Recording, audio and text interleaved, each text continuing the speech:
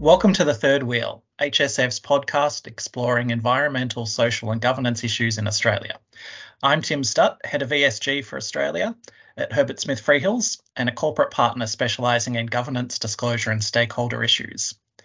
But wait, before you start scratching your heads, I'm pleased to also welcome our Talking Shop podcast audience as well.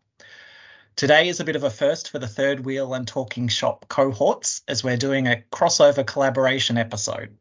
Hence, I'm delighted to be sharing the mic today with Aoife Zureb, a partner in our commercial litigation practice, specialising in defending class actions and product liability litigation, and a linchpin in our consumer sector team. Hello, Aoife. Hi, Tim. Good to be joining you today. And for the wider audience, Talking Shop, as you said, is HSF's new podcast series exploring the latest global trends for consumer sector companies. We've joined forces for this episode as we'll be discussing an ESG topic of broad significance and of particular significance for those entities operating in the consumer sector. Today, we'll be speaking about modern slavery and some substantial changes being recommended as part of the ongoing review of the Act. So to discuss this further, I'd like to welcome our expert guests, Jackie Wooten and Olga Klimczak. Welcome. Hi, everyone. Thanks for having us on the show. Hi, everyone.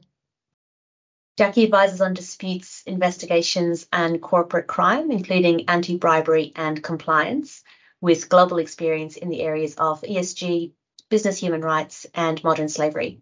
And Olga is an employment lawyer with her expertise ranging from advisory and strategic planning to employment and industrial relations related disputes and regulatory investigations. So, Tim, today's topic is very, very topical because the Australian government recently tabled a report outlining recommendations for reform of the Modern Slavery Act. So perhaps Jackie and Tim, could you talk us through any sort of major surprises as part of that review? Sure. Look, very happy to kick off, and I'm sure Tim and Olga no doubt will have lots to add as well to the conversation. I think in many ways I wouldn't really use the word surprise to describe the latest review, because I think it was the product of a really good and detailed consultation period, and a number of people and hopefully a number of our audience were able to participate in some of those consultation sessions and the submissions that were collated as part of the review. But I think coming out of the work that Professor McMillan, who led the review, and the report that was published, I think there are a few really important call-outs, particularly for the consumer sector, but for Australian business more generally. One of them is the requirement or the suggestion that the reporting threshold is going to be lowered. And I think I really see that as pretty significant, because it's going to really open up the net of entities that need to be reporting and will involve a number of more medium-sized organisations. Obviously, larger organisations are already reporting, but if there is acceptance by the government to reduce the reporting threshold, that's going to bring in a much wider group of companies who have that annual revenue over 50 million. So I think that's certainly one area to watch. Tim, I know that's not just a consumer sector specific change, but it will really, I think, open up those entities that need to be thinking about modern slavery and the reporting requirement. I think that's right. When it comes to the consumer sector, supply chains are just so complex for that sector that actually modern slavery is a really significant challenge, or modern slavery risk management is a really significant challenge. I think what the lower threshold is really going to do is bring a lot more businesses within the scope of this reporting regime, which will give more transparency as to what different companies are doing in relation to that. I think the challenge from a consumer sector perspective is actually getting to grips with that is really challenging, just given the sheer number of suppliers that a lot of consumer sector clients have to grapple with on a day-to-day basis. So while there will be more transparency around this, what you do with that information is still going to be particularly challenging. And it sort of flows on to what do you do when you see red flags or where you see people in your supply chain with practices which are not aligned with what you would ideally want to be seeing as well. The real challenge in the consumer sector is, given the sheer breadth of the supply chain relationships, influencing practices can be difficult and also very resource intensive. And I think it's important to see that broader net of companies that might be caught. One of the other key recommendations that the review made was to move away from having entities just report on the steps that they're taking to understand modern slavery risks. But also one of the recommendations is actually to move towards an affirmative obligation on reporting entities to have a due diligence system in place. And so, Tim, some of the challenges that you're highlighting about in practice, how do entities, when they have broad supply chains, broad supply networks, how do they go about effectively reporting given the breadth of just the entities that they deal with?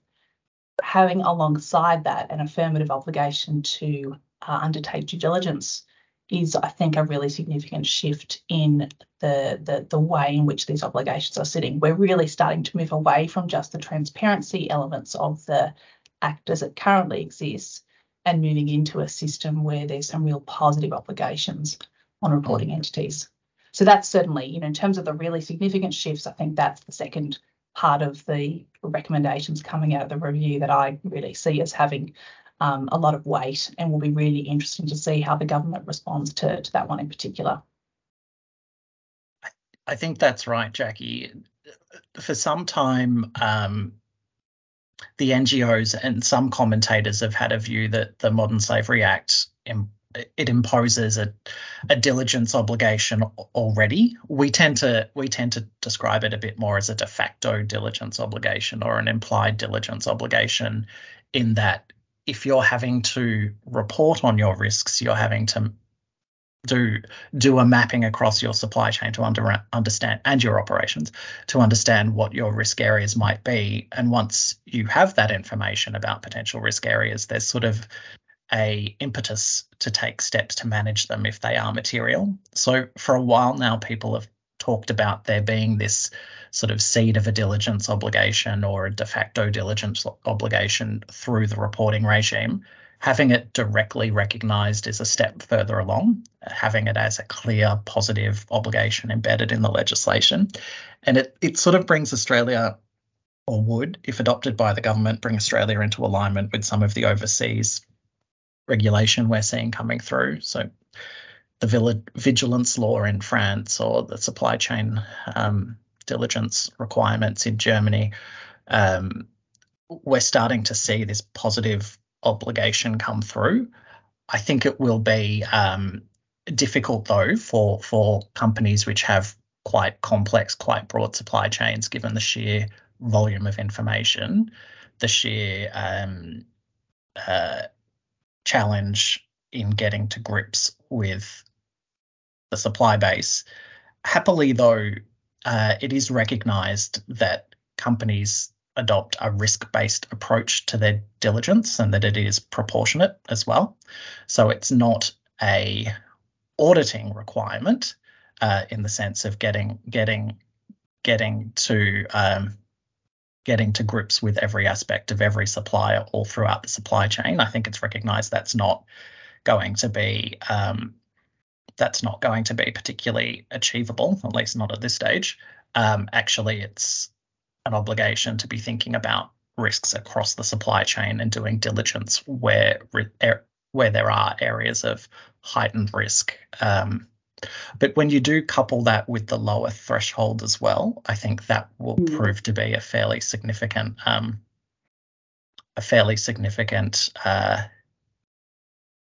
push across corporate Australia, and will be fairly challenging for some.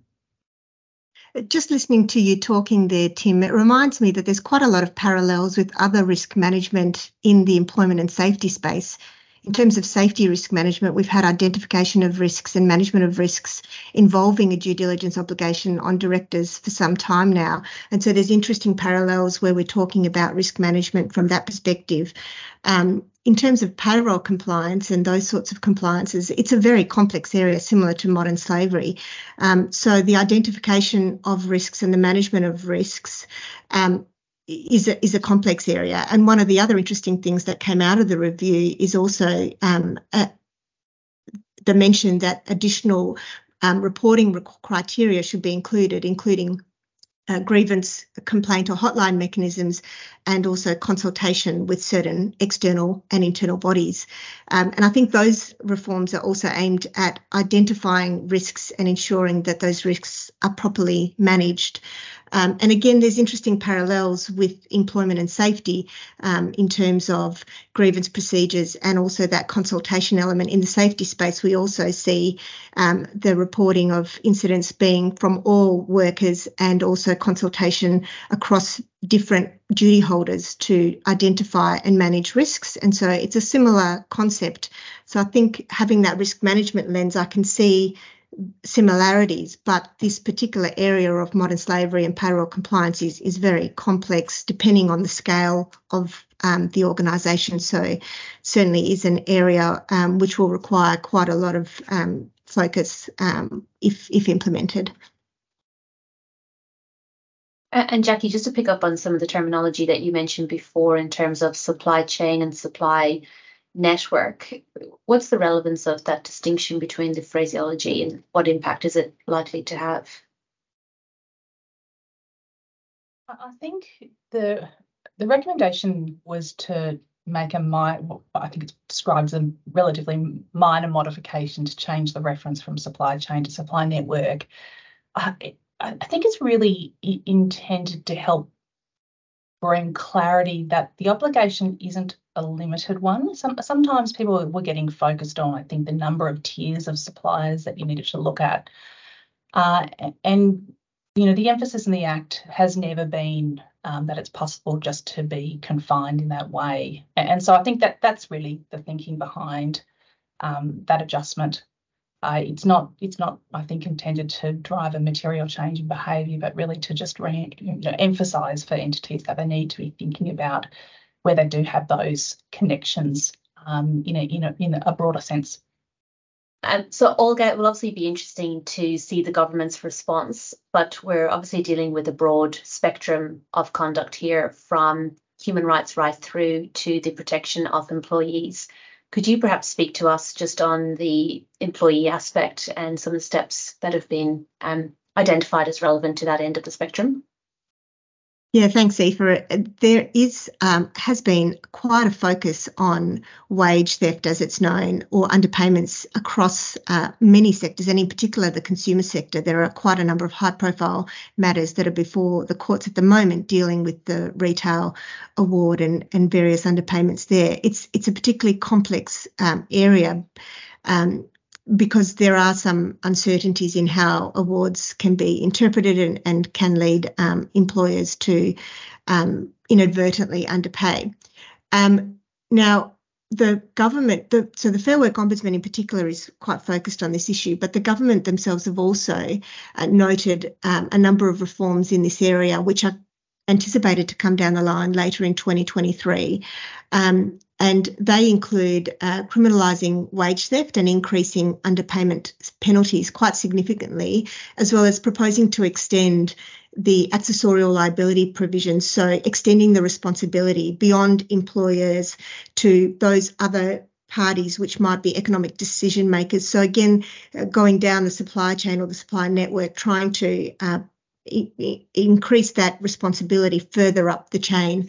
There's also quite a focus on what we might consider vulnerable workers. So there's proposed regulation around casual employees, around sham contracting, around contractors. We've already seen reforms on fixed-term contracts, and there will also be further reforms in terms of labour hire licensing. So all these areas where you see vulnerable workers, they are certainly in focus by the Labor government.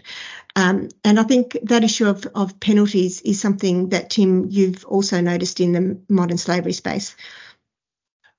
That's right, Olga. In terms of the government's response to the statutory review of the Modern Slavery Act, they are still considering their response, but there's some aspects that we know are pretty likely.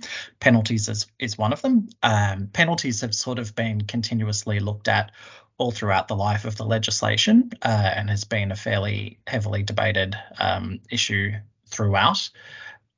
What the report said on penalties was interesting in that it was recommending penalties would apply for not reporting under the Act, for giving false or misleading reports under the Act, and for failing to have the due diligence system that we were talking about earlier. I think those are probably fairly likely to be the parameters for what penalties might look like with the government's expectations or views once they announce them. There's some other aspects as well that we sort of know are fairly likely. So the government has provided funding in its most recent budget to create an anti-slavery commissioner. The anti-slavery commissioner will actually be leading the next phase of consultation on the Modern Slavery Act. So they'll be the ones who are pushing forward these recommendations, funneling them down, and then doing public consultation on the form of any specific legislation. So that's another aspect that we know is likely to go forward. As to the specific powers of the Anti-Slavery Commissioner, that's less clear. So it could be a public awareness sort of body, or it could be something which is a bit more investigatory and or involved in some of the penalty type aspects. I think when it comes to comparative roles at a state level, but also some of the international comparators, the focus has tended to be more on public awareness and best practice sharing and bringing together communities of practice around modern slavery and human rights. But the government still hasn't formulated the specific powers that the Anti-Slavery Commissioner may have. Well, look, I think there's lots for us that we could continue talking about here, but just to thank our combined audiences for joining us for this episode. Before we close, there is always time for an interesting fact, and I have one that I think will appeal to both our Talking Shop and Third Wheel listeners. So we'll go to Japan, where diners could soon be able to savour their favourite dish without having to worry about salt intake. In an effort to improve health outcomes for millions of consumers, researchers have developed chopsticks that artificially create the taste of salt. The chopsticks work by using electrical stimulation and a mini computer worn on the eater's wristband. It transmits sodium ions from food through the chopsticks to the mouth, where they create a sense of saltiness. The researchers have collaborated with food and drink manufacturer Kirin to develop the device, and demonstration experiments are also underway for a bowl and spoon set. They hope to launch their product called Electric Salt later this year. As ever, thank you for joining us and thank you for listening.